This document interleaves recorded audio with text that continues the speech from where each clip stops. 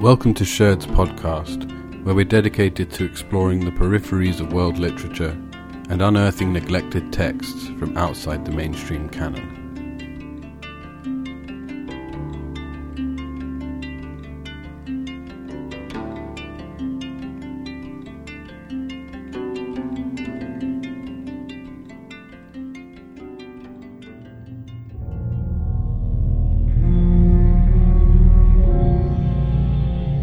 A tepid and sluggish wind was pushing a fistful of leaves up against the window.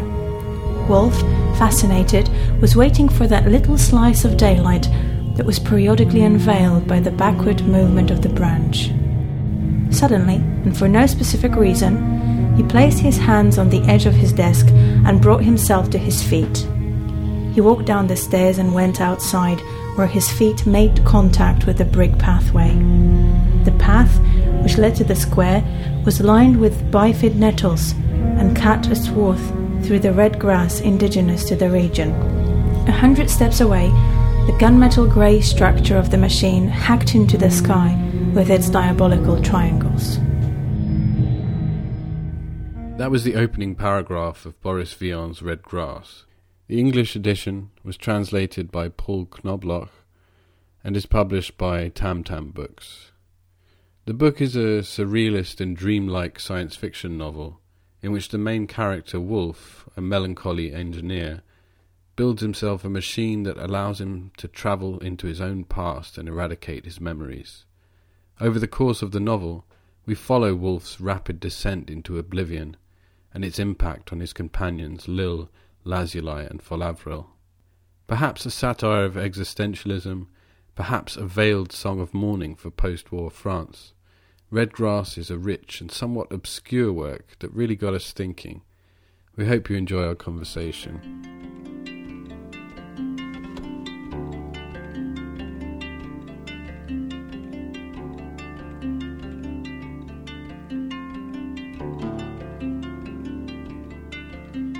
So, welcome to the third episode of Sherd's podcast. My name's Sam Pullum. I'm here with Rob Prowse. How are you doing, Rob? Yeah, very good, Sam. What's it like over there in London? It's a little bit grey and miserable, and I think that's going to be it for the next few months now. Back to school weather, isn't it? Absolutely, yeah. It's a pretty grey and dreary day in Warsaw here as well. But maybe that's fitting for the book we're looking at.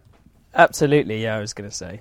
So we're talking today about Boris Vian's novel Red Grass, which was published in 1962, but written over the years 1948 and 1949. It's a strange one, Rob. How did you feel about reading this book? Yeah, it's certainly strange, and I think we probably both agree that it takes a fair while to get to grips with it. I think we've now both read it twice, which for the books we've been speaking about in this series, I don't think either of us have had to do. I think it's an amazing book once you've got to grips with it, but it's not the easiest. Yeah, I had a very similar impression. It really is a difficult one. I think it would be a stretch to say that I really loved reading it, especially the first time round. But I think maybe it's not supposed to be exactly a palatable book. Did you have that impression? Yeah, definitely. I think, as we'll discuss a bit later in the kind of biography, Vian also writes under a pseudonym and writes these kind of satires of existing genres. And I feel this book is almost a similar kind of thing. Like, halfway through the book, I thought, I don't like this. I don't like the characters. I don't like where it's going. And then suddenly the rug's kind of pulled out from under your feet and you end up questioning actually what Vian really thinks and what his characters think. And that's quite nice, but it does make it a tough read. Yeah, it kind of pushes back against the reader. You're never quite on level ground. You're always sort of unsettled in some way by either the subject matter of the book or by the style, which is really idiosyncratic. But I think a good thing about it is that it sort of demanded of me a much more active mode of reading. And I feel like the enjoyment came quite a bit later when I'd had some time to sort of digest what I was reading and hold it up to the light a little and look for some clarity. But I'm not exactly sure that's what I found. Even so, the process was enjoyable. There are things I really love about it.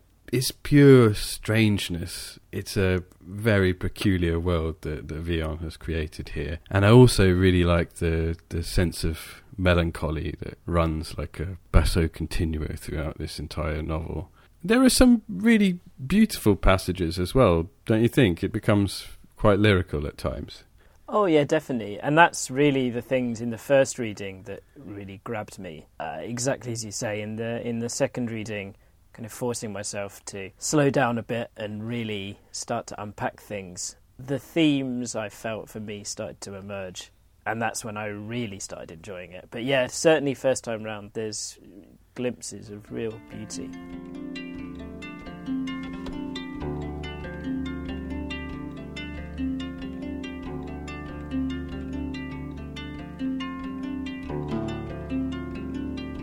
Great. So I believe you have a bit of information about Villon and his life, Rob. Maybe you could tell us something about him. As well as being a writer and a poet, he's a musician, singer, translator, critic, actor, inventor and engineer. And these are, I think, quite important in terms of understanding some of the characters, especially this dual life as both a writer and a musician, but also an engineer. I think that's very clear in the main character of this book. I guess it's really important not to project Villon's life onto the characters, because they're certainly not him, but he suffered from ill health throughout his childhood, and this is something that certainly plays a role in the book. And then, as I imagine for almost everyone in the country, the family was very affected by the Wall Street crash in 1929, and it seems his living conditions changed slightly for the worse. In 1940, he meets his wife, who introduces him to American literature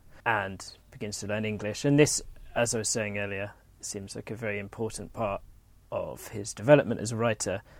Having not been quite as successful as he would have liked to be, he makes a bet with a friend that he can write a bestseller, and writes this kind of potboiler noir under a false pseudonym, claiming to be the translator into French. It becomes a bestseller, partly because of the controversy that comes out when it becomes apparent that actually Villon has written the whole thing. In the middle of the 40s, meets Jean-Paul Sartre, Simone de Beauvoir, Albert Camus, and then begins to move in these literary circles. But his marriage is destroyed or collapses after Sartre and his wife have a relationship. That might play quite an important role in our consideration of the book. No, there seems to be an element of a personal vendetta going on. Absolutely. And so the novel we're looking at today, as you say, was 1949, 1950, but wasn't published until after his death. Villon's ill health continued throughout his adult life as well. He was something of a workaholic, and he died in 1959. There's a story about this which sounds almost too good to be true, but it goes that there's a film version of this famous fake American potboiler, which was called I Spit on Your Graves, and he's in the screening room seeing it, and he gets incredibly angry about it. And the film is awful. He doesn't think the actors are playing Americans. And he gets so angry that he has cardiac arrest and dies. And that's the end of quite a short life. Yeah, so very very interesting life. Seems to have really excelled in a huge range of disciplines. But as you say, there's definite bitterness that comes through in the book. It's hard not to, make an assumption that this may have come from his life.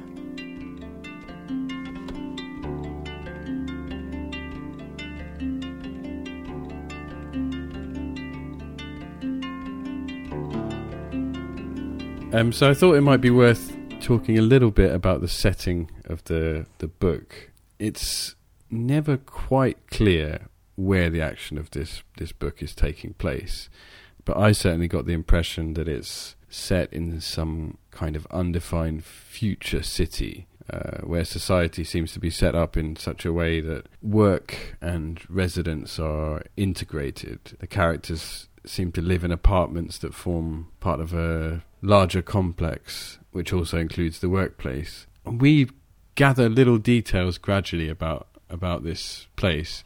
We know there's a central square where the inhabitants gather for ceremonies and where the main character Wolf has built his strange time machine. There also seems to be a poor district where the streets are filthy and smells waft in from open doors, and that's where Lil goes to meet the soothsayer who divines the future through smells. There also seem to be stretches of wilderness surrounding this city. There are mentions of distant places that sailors have visited, the empty isles, for example. And there's also a pleasure quarter called Lovers' Parish, which I found really interesting. And in this quarter, the colours and smells and sounds kind of assault the senses. There's a really nice description of it that I could just read. So it describes how they've followed the main thoroughfare and turned in the direction of Lovers' Parish. They passed by a gilded gate and everything became luxurious. The facades of homes were covered in turquoise or pink lava, and the ground was blanketed with thick, unctuous lemon-yellow fur. Above the street, one could make out domes of fine crystal and etched glass in both mauve and aqua. Street lamps with perfumed gas lit up the numbers on the houses, and in front were little yellow televiewing screens which could be used to control the behaviour of those occupying the dimly lit black velvet boudoirs. The music, mellow and diabolical, could knot together one's last 6 vertebrae. The women who weren't working stood in front of their doors in crystal alcoves, flowing with relaxing and appeasing streams of pink water. So, in this image of Lovers' Parish, this pleasure quarter, I got a real sense of a kind of organising force behind this hedonism. And although it might be a place where the city's inhabitants could find some release, it seems to be very much a controlled release, or something that's designed to pacify the spirit rather than to free it. So while we don't get any strict, clear definition of how the society is structured, it seems to be a society under some kind of central control. The idea of these very specific quarters, the compartmentalisation of the life there, certainly gives that impression. There's also a very interesting moment in that section where they bump into these sailors, and the sailors talk about how strange it is to be on land, and they ask them why, and they say, at sea there's at least some variety, no 2 waves are the same. Here everything is alike, houses and more houses. Yeah, it certainly suggests some kind of vast, uniformed way of living. I was made to think of some of the architectural experiments in living. I mean, Le Corbusier came to mind for me. Absolutely, absolutely. There's also, I felt, something incredibly prescient in the whole thing. Having, on my first reading, not actually delved into the actual chronology of the book, and realising that it was actually written far before it was published, I thought that this was kind of early, but still of its time, like a kind of 60s colour palette, and this kind of like post-war turn towards hedonism and things like this. And certainly the way he's describing these houses with the televisions, basically. So this kind of bubbling pineapple liquor that they're drinking, it seems very of its time. And then when you realise that actually this is written in 1950, it becomes, I don't know, a very, very different thing. Perhaps prescient, perhaps, I don't know, like a satire of something that's not going to happen for another 15 years. Yeah, that's really interesting. It does feel like a typical psychedelic 1960s vision of the future, doesn't it? Would you agree that it is the future? Is that even clear? It certainly seems like it takes place after some kind of an event. The mayor of the town, who comes in at some point in the book, talks about the kind of like re-establishment of a democracy. And so we can either place it post-war, so in Vian's present, or perhaps even further in the future. Certainly his inventiveness in the book, it feels like he's trying to suggest something slightly more in the future. There seemed to be a few things that suggested to me that it was the future, some strange appliances and gadgets and so on. I don't know if you remember a short passage where Lil is doing her nails and she has a strange box with beetles in it that climbs from one finger to the next and seemingly paints her nails working by itself somehow. And also a strange X-ray lighting that they turn on during a party at one stage. So there are a few little things that seem to suggest the technology is more advanced somehow. But yeah, it's not clear. It could be something more like a dream.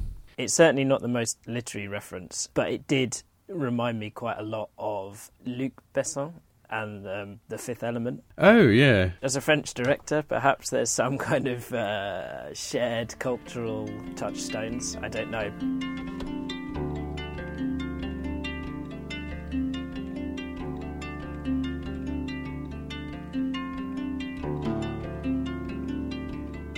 In terms of this being set in the future or possibly in a kind of like dream state, it's really interesting to think about the cultural context that Vian's writing about. Something we both thought was really important seems to be the state of France post-World War II. As the main storyline seems to revolve around this machine that the main character Wolf is building, well, we eventually find out that this machine's function is to erase memory. There's something about the French collective social attitude to the role in the war, collaborationist government, and how you deal with that kind of trauma on a national scale. It's obviously 5 years after the end of the war, so these wounds are incredibly raw. There's also, I think, in terms of his relationship with some of these huge figures of existential writing, there's a certain idea that people can begin to reinvent themselves, either as heroes of the resistance when perhaps they haven't really been that active. I know it's a big controversy around Sartre in particular, that after the war his writing is perhaps reconsidered as writing of resistance, and it's kind of controversial whether that's true or not. So that certainly seems to shape the book, this idea of forgetting, and I guess that's really important in terms of what kind of future you could imagine for yourself. Are you encumbered by the past, or do you forget it, and in which way? How does that process of forgetting happen? So I think it's quite interesting how that process of forgetting is cast in this novel. I think Vian seems to be fairly sceptical about the possibility of cleansing a nation or cleansing an individual through that process of forgetting. The way that it's cast is essentially that Wolf, if we're to read him in these historical terms, undergoes a kind of almost psychoanalytical process. So in each of his trips in the machine, he goes back and undergoes an interrogation at the hands of some figure of authority in his past life. And I read it as quite satirical about the possibilities of revisiting a traumatic memory in order to gain control over it or to stilt its influence on one's life. I felt like the smallness of these traumas rendered them quite laughable, and that's a strange kind of disjuncture there between the seriousness of problems of national historical memory and the way that it's cast on the individual scale. Do you feel a sort of tension there between those two things, Rob? Certainly it's kind of on record that Vian perhaps doesn't have an awful lot of time for psychoanalysis. And there seems to be, in his eyes, a certain egotism in this return to these personal problems to kind of overcome, and that perhaps Vian sees this attitude to memory moving away from the kind of personal realm. It seems like the characters never really ever address any of the political situations. They're certainly aware of them, and especially the women talk to each other about political or social situations. But when it comes to Wolf's kind of self-psychoanalysis, it never moves beyond very sort of self-centred problems. I don't know if you felt that was the case. The so-called trauma in Wolf's life seems to be essentially a parody of bourgeois existential angst. For example, in the first of the meetings with these authority figures, Wolf discusses the trauma of going on picnics with his family, claiming that the sight of a shopping bag with a broken handle, with the thermos and the bread sticking out, even today it's enough to sicken me, to make me want to kill someone. We're constantly alerted to the smallness of particularly the male characters' traumas, and obviously Wolf is the character we're closest to. And it's not only through the kind of laughable nature of these traumas, but also through the female characters that we read a kind of criticism of it. They, for the most part, seem to be handling life perfectly well. And although we might be forgiven for thinking that the female characters are empty-headed or vapid in some sense, we're constantly told about how much time they spend doing their nails and putting on makeup and dressing up and so on. But later in the book, it sort of transpires that they regard both Wolf and Lazuli as little more than sulky children somehow. And it's hard not to imagine that Villon shared this view of the ennui-filled existentialists of his day. And that antipathy towards these world-weary, melancholic archetypes is also really evident in this exaggerated use of the pathetic fallacy. You mentioned to me, in fact, how every quality in nature, the landscape and the weather, things that are supposed to be immaterial are made material. They're kind of given material presence. And that seemed to me to be a kind of extreme version of the pathetic fallacy. There are moments when a street is described as diverting itself through boredom, and storms begin when characters are troubled. It seems like there's a really strong link between the mental states of the characters and the world around them. But I thought it was really important to remember that in the original coinage of the pathetic fallacy, John Ruskin writes about this device as a kind of weakness, as a kind of unworthy practice in literature. For him, it's a kind of flaw. It's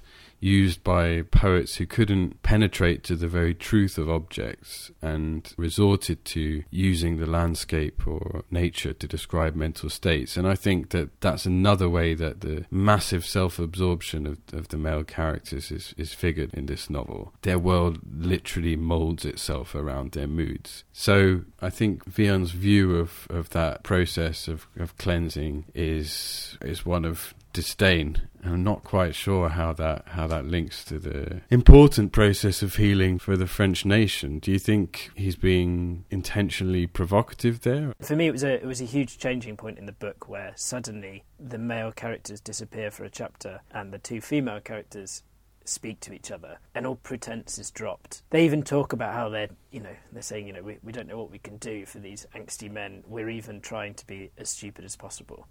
And this is, you suddenly realise that for all the kind of existential angst, the female characters know themselves far better than the men. I was wondering to what extent there was maybe a slightly more serious philosophical point about this kind of like existential angst and the pathetic fallacy. I absolutely agree that certainly the male characters' idea that the entire world, as you say, mods itself to their kind of emotional state. But I was wondering, because one of the really interesting bits I felt about this physicality of something immaterial was this constant reference to the sky. The sky is described like a diaphragm, a silvery belly that droops down, the sky moves closer to the ground. There's a certain menace. And interestingly, the original title of the book, before it was going to be published, was going to be called The Punctured Sky. Yeah, I did read that, yeah. So the machine itself obviously is kind of described very, very vaguely, and it certainly is inside the ground and goes deep inside the ground, but also when it's being used by Wolf, seems to propel him upwards somehow into the sky. And I couldn't help thinking of some kind of Tower of Babel, this attempt to get close to God, or this kind of purity or perfection that the male characters seem to be striving towards and constantly failing. This is kind of, for me, the kind of failed masculinity. But I was wondering something about Age of Enlightenment. Religion, obviously, in the book itself, by the main character at least, is kind of disdained. So when you have this kind of post-religious mindset, that there's a certain claustrophobia when everything's brought so much closer, when the ephemeral becomes scientifically describable or something like that, there's a certain claustrophobia of everything being so close and so tangible. And so something like a Tower of Babel becomes ridiculous, because it's this attempt to reach something ineffable is a pointless task. And there's a point where Lazuli even describes Woolf's attitude as someone attempting to run away because the sky's falling down. So I wondered whether this also had a kind of broader idea of where French society or European society is at the time, this movement away from religion. I mean, this is, of course, at the core of kind of some existential beliefs. Yeah, this needing to find something to replace it was, for me, also in that pathetic fallacy. That's really interesting. I hadn't exactly linked those two things, but I was very aware of this imposing upon the characters of a much more tangible kind of desire. Woolf talks quite a lot about how from a very early age he'd been given goals that were supposed to kind of satisfy him. So he was supposed to find solace or gratification of desire in either his studies and his eventual profession, or getting married to someone, or even in sex somehow. But he seems to have come to a huge point of disillusionment, and that seems to be the kind of burden that he's carrying. I was quite interested in this idea of false meaningfulness, and this is exactly how Woolf describes religion in the book, in one of his interrogations. So he seems to have a particular problem, not just with the absence of meaning, but when meaningless is kind of masquerading as significance. Yeah, in the second of the interviews, which is about religion, it's described how at church they also learned hymns. The chapel resonated with the sound of Lamb of God, so sweet and gentle. And Woolf now marvelled at how these words of love and adoration could be so meaningless, have no function for him, nor for any of the others around him. Nothing other than the purely musical sound issuing forth from the boys' mouths. And then he later goes on to describe how the religious experience was a shabby disappointment, a pathetic comedy, and then the mild regret of not knowing if you had really glimpsed Jesus, or had simply been overwhelmed by the heat, the odour, the tight-fitting collar, or having to wake up so early in the morning. Emptiness, a measure of nothing. So I think this links to a few things we've been talking about. So one of them is this idea of the tangible supplanting the immaterial as a kind of life goal, but also maybe cast some light on the kind of sensory assault that is encountered by Woolf and Lazuli when they go to the pleasure quarter. It seems as if society is imposing upon them certain forms of release or gratification that ultimately have very little meaning at all. One of my favourite small passages of the book comes just ever so slightly after the bit you were talking about, but he talks about taking communion and I suppose maybe transubstantiation as like the pinnacle of Christianity's thinking about meaning. And then he goes on to say that the fear of having to eat him, you end up at home with your stomach full and the bitter feeling that you've just been had. This this thing, you know, of which I personally find fascinating, this idea of transubstantiation, that something can be two things at once, or it can have a meaning that transcends its physical manifestation. I just find quite hilarious that it's your stomach full and the bitter feeling that you've just been had. It's like a kind of a damning indictment of Christianity's bestowing of meaning. Do you think Woolf's sort of motive for going into this machine and gradually eradicating his memories is to gain some kind of clarity, or do you think it's to destroy himself? I know that's what it eventually does, but I don't think that's entirely clear. But I was quite interested in a passage after the first of the trips in the machine, and he comes back completely exhausted mentally and physically, and is being kind of helped along, carried by Lazuli and Folavril. And Villon writes that they walked down the path in silence. A light fell forth from Woolf's eyes and struck the bloody grass. It was a hostile and cold light, whose two beams shot forth before them, fading with each passing second.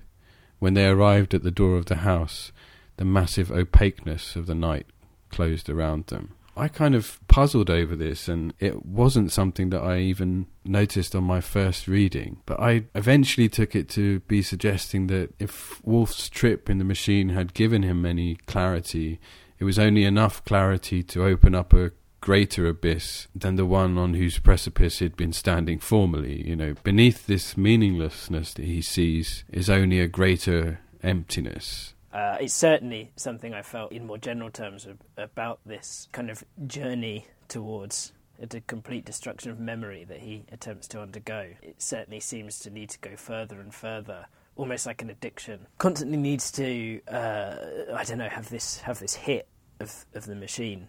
I found it incredibly interesting that when seemingly his only friend, Lazuli, dies, and he's told so by his wife, his immediate response is that nothing has changed. He kind of ignores it and starts telling these anecdotes, and then immediately returns to the machine.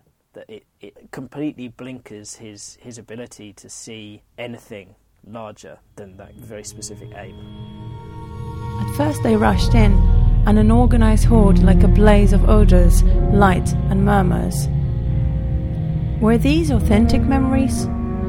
Each one was a mishmash of impressions from other periods superimposed upon each other, giving each a different reality. Not memories, but rather another life relived with another personality, itself in some part a result of these memories themselves. One can't reverse the flow of time without covering one's eyes and ears. In the silence, Woolf shut his eyes. He plunged even further ahead, and before him stretched the four-dimensional sound map of his fictive past. He must have been going quite quickly, because at that moment the sides of the cage simply vanished.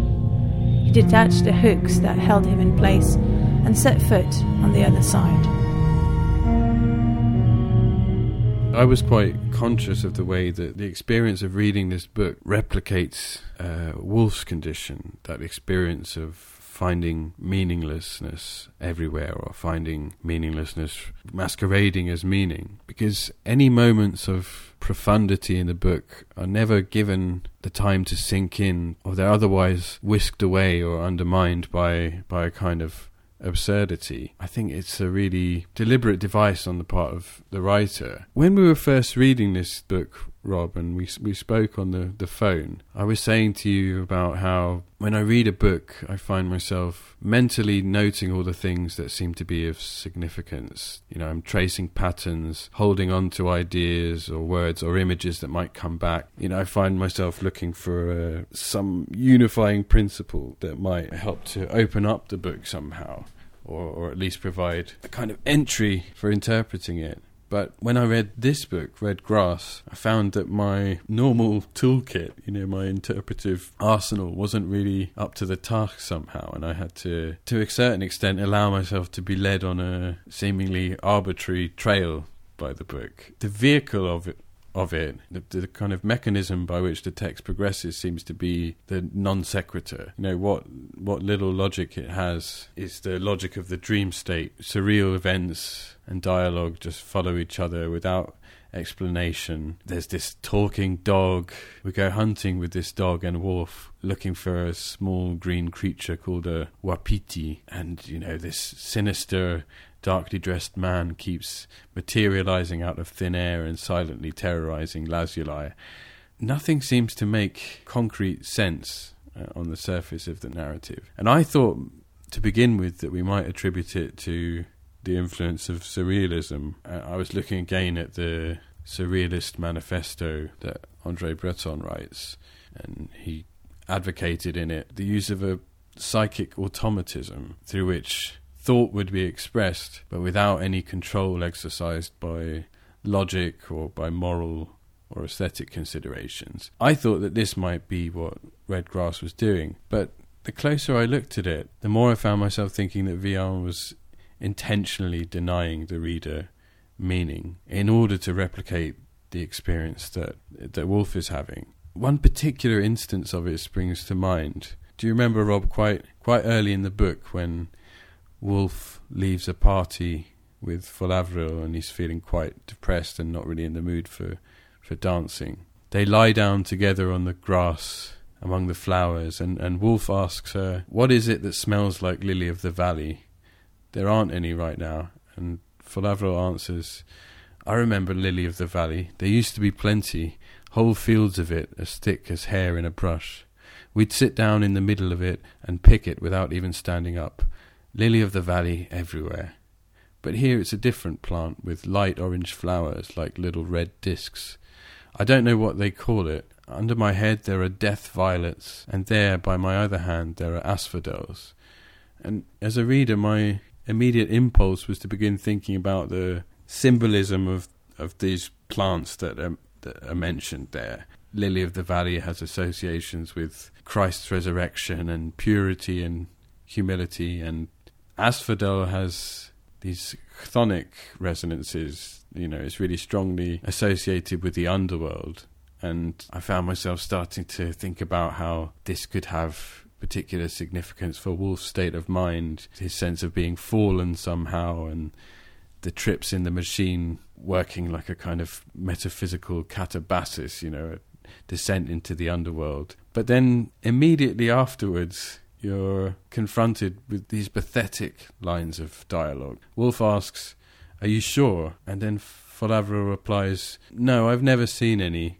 Since I like that name and those flowers, I decided to put the two together." So straight after these flowers are mentioned, Villon alerts the reader to the fact that they have no significance whatsoever. They're only mentioned because Falavril likes the sound of them or likes the names. And I found that this was sort of key to how the book functioned. It mirrored that burden that Woolf finds on his shoulders. I sort of got the feeling that, as I was saying earlier, sort of after having committed this literary hoax, it's almost like he's now doing this on a meta level, that even within the book you're being told things and then they're taken away. You think you know where you're going, and all of a sudden suddenly the direction changes. Even in the very beginning, this is on page 7, when Villon is discussing the setup with Woolf and Lazuli and Lil and Falavril. He speaks about how they all live together.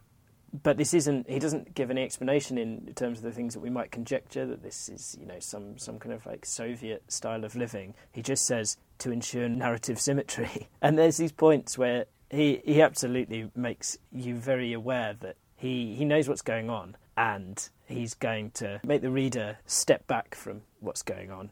But I would also perhaps argue even a step further that, as well as kind of making you question meaning in exactly the same way that Woolf does, I would say that perhaps it was all part of this idea that Woolf's quest for meaning, whether, I don't know, in some kind of like unity of meaning, is completely absurd. And it certainly seems like that's the case for Woolf himself. But I felt all this constant shifting was exactly this. It was saying that it was a futile effort to try and find this meaning. And I don't know if he gives us many answers in terms of what would be better. I was just going to say that idea is also kind of embedded in one of the characters' names, you know, Falavril.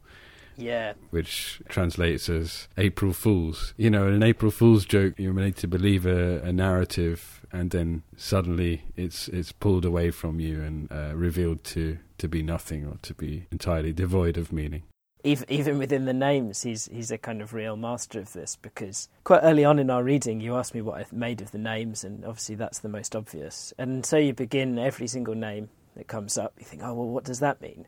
And I just had to come to the conclusion that an awful lot of the names don't mean anything. You know, why Lazuli, there's something about blue, and then you're trying to find this meaning, and perhaps there really just is none. What about Woolf? Does that have any significance for you? Is it a kind of another level of the parody, that he's supposed to be this lone, world-weary figure? Yeah, I mean, certainly in terms of the idea of lone wolf, that definitely springs to mind. And then I guess, yeah, Villon's interest in American culture. It's something that I didn't want to try and overread into the book, but it felt like there was, like with this kind of like pleasure quarter, it makes you wonder how much this is the kind of effect of American culture on Europe at the time, how things are changing, what this kind of outsider's view of America might be. A certain individualism which perhaps comes from the US. Maybe I'm clutching at straws a little bit, but it certainly made me think of that. I could imagine a character in a noir film called Wolf. Yeah, it's quite a hard-boiled name, isn't it? Falavril waited, paralysed with fright. She found the carriage to look at Lazuli, and she could see the wounds on his scorched skin started to disappear one by one as each man was transformed into a fog. There was no longer anyone in the room but Falavril and Lazuli, whose body became young and beautiful in death, just as when he was alive. His face was intact and relaxed. His right eye, lifeless, shone from beneath long, drooping eyelashes. A lonely little triangle of blue steel formed a curious stain on his powerful back. Falavril stepped towards the door. Nothing else moved. One last wisp of ingratiating grey vapour slipped away with a bit of help from the window. She finally ran towards the door, quickly opened it, shut it behind her, and moved down to the hall towards the staircase. Just then, the wind started to roar outside, and there was a terrible burst of thunder. A rough and heavy rain pounded into the tiles. Falavril ran down the stairs and came to Lil's room. She entered. Once inside, she closed her eyes. There was a big flash of light, bigger than all the others, followed immediately by an almost intolerable explosion of sound. The house shook on its foundation, as if a huge fist had smashed into the roof. And then suddenly, there was total silence, and it left her ears humming like when one dives down deep into the water.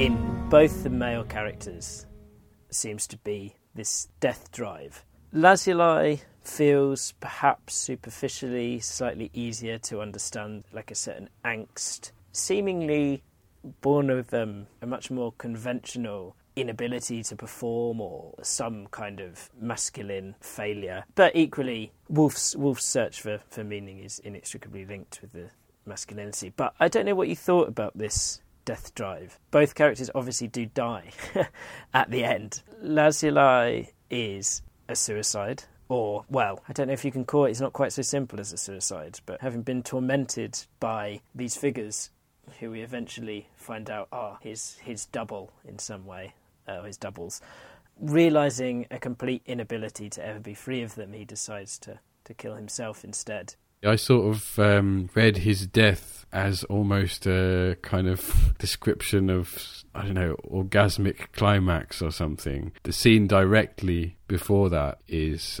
slightly pornographic, shall we say. It's a kind of erotic scene. He's finally getting to grips with Falavril, and it seems like the only way that Lazuli can build up to this climax is through this orgy of violence. And we also see that in the pleasure quarter. You know, it's not just visiting brothels, sleeping with prostitutes and so on. There's also a really violent edge to that, as though within this society the masculine release that's encouraged is essentially blood sport, killing, beating, and so on. So I certainly think that was really tied to this kind of masculine death drive that's described here. I'm not sure Vian would necessarily be that happy about us bringing in Freud, but I'm going to do it anyway. Death drive is completely linked to desire, and it's clearly like a really important part of the book. But it made me think about the point where Wolf finds Lil extremely upset because this talking dog is seemingly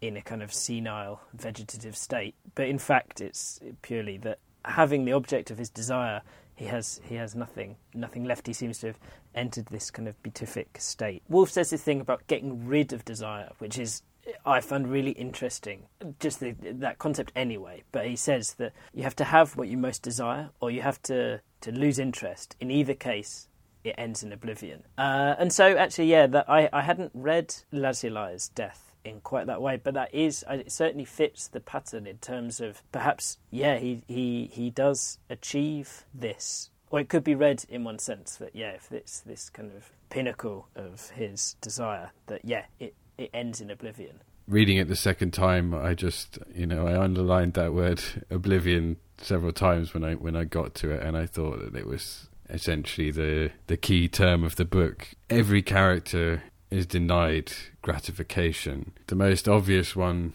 is certainly Lazuli.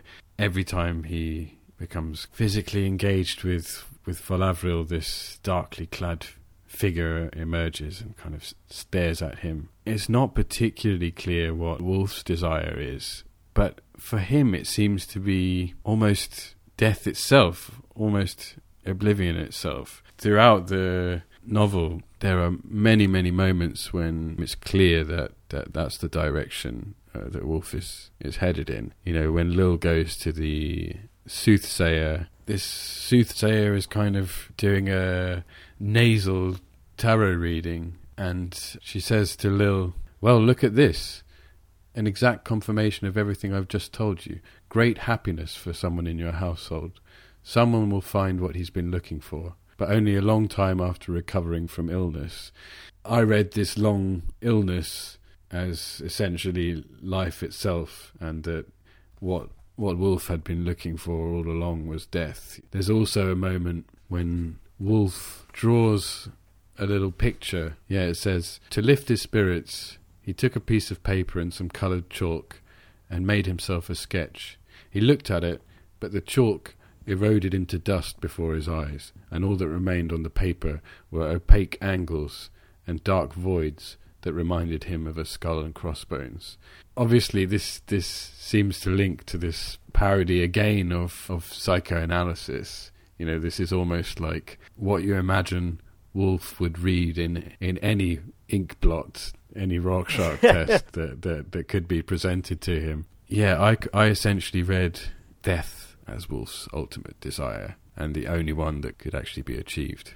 I kind of felt that for Wolf, desire was a weakness, and that what he was looking for was this erasure of desire, and that for me inevitably would lead to death or oblivion. I don't know, there's points where the book for me is just straight up Freudian, when or at least Wolf's ideals seem to fit into like a very specifically Freudian mold. When he's talking with one of these interviewers who are helping him to destroy his memories, he says, "I prefer a system in which all active forces are null and void." And this is literally Freud's definition of death drive.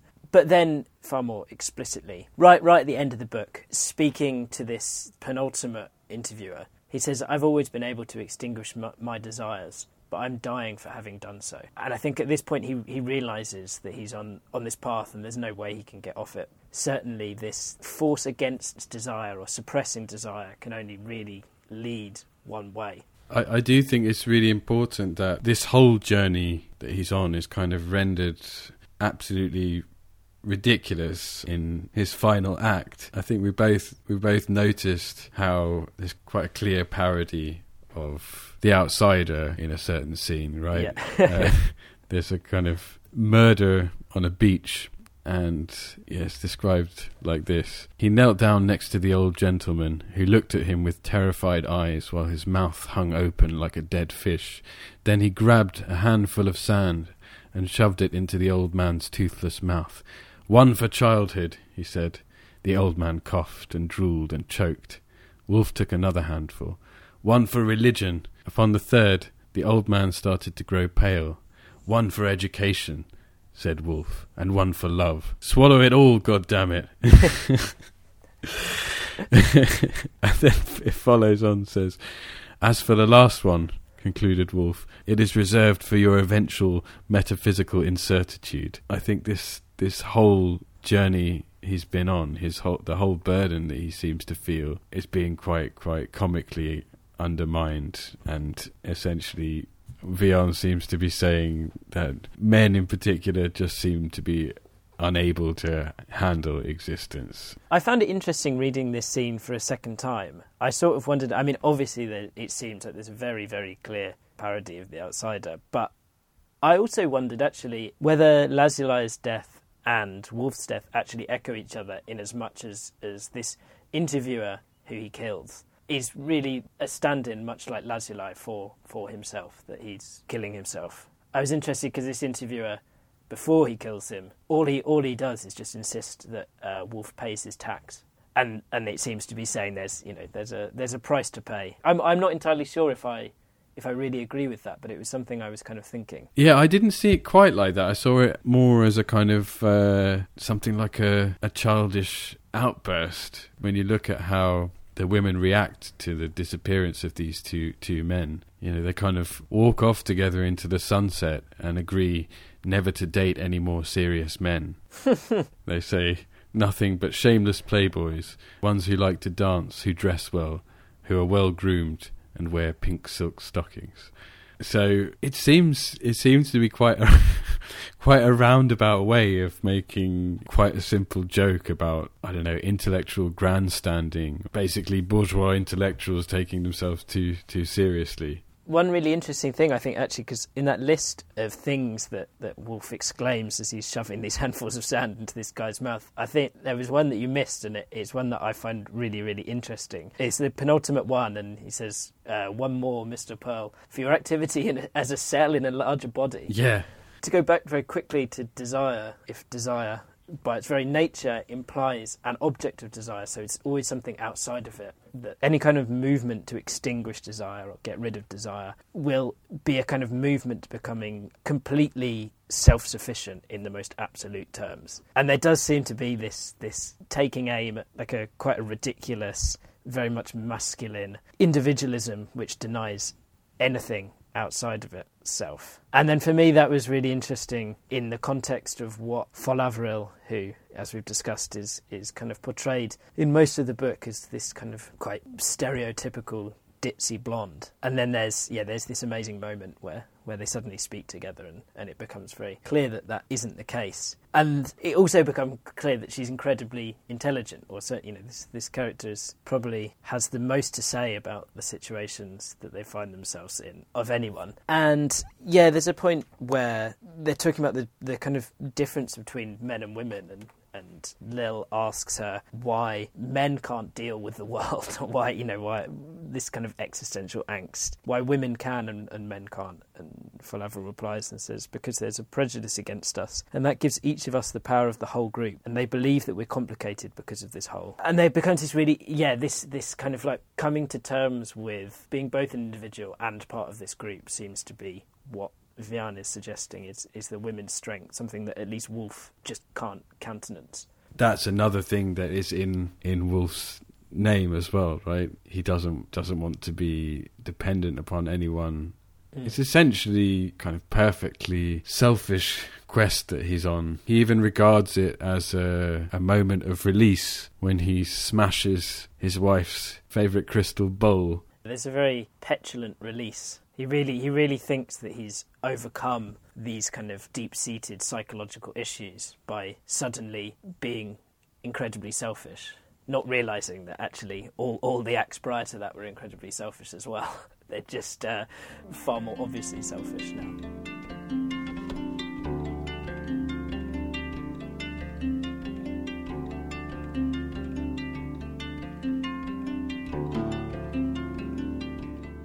I was really interested in what on earth the red grass was. I know we'd spoken about it before and neither of us were very sure. Yeah. But I was wondering, and again, this might be a bit far, but I'm not sure. I mean, for a start, why is it red? And there's literally points where the grass does become bloody. And I was wondering whether it had something to do with kind of like nature and history, or the kind of imprint of history on nature. One of my favourite points of the whole book is when Lazuli dies, and the house metamorphosises it to reflect this change, that, it's not an empty room. The roof actually goes down and all trace disappears. And I was quite interested in this idea that, in quite a different way from the very subjective idea that the weather or something like that might reflect your angst, that actually there's a kind of like social environment may be reflected in the environment itself. And so post-war, I was wondering whether maybe actually it was quite important to, in terms of something like, I don't know, like killing fields, or like, I suppose slightly more First World War, but these bloody fields, the site of war, that actually these are quite important to acknowledge. And then at the very end of the book, the grass begins growing back over the machine and this kind of pit which is now seemingly full of Wolf's memories. And it says that it starts to grow back, and I think it's Lil that says that the machine won't be there much longer. And so, yeah, it didn't seem like he was suggesting that there was this, I don't know, if this reading holds any water, that this grass was kind of like this unchanging thing, but there was something there about this larger whole that needed to be, or a larger thing made of its parts that was historical and needed to be acknowledged. I don't know, do you think that's a step too far? No, not at all. I was also quite interested in the way that there seemed to be a sort of reciprocal relationship between the grass and these collected memories, these destroyed memories that seem to create, as a kind of byproduct, a dark liquid.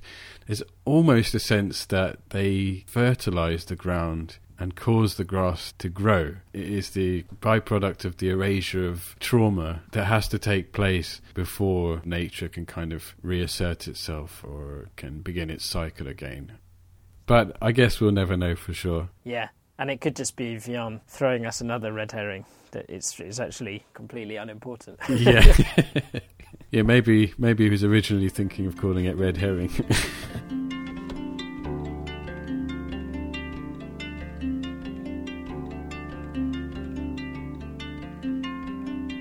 We hope you've enjoyed this episode of Sherd's podcast. If you have any comments or questions about our conversation, please write to us at sherdspodcast@gmail.com. Join us in our next episode when we'll be discussing Zerana Zatelli's At Twilight They Return. Thank you for listening, and we'll see you next time.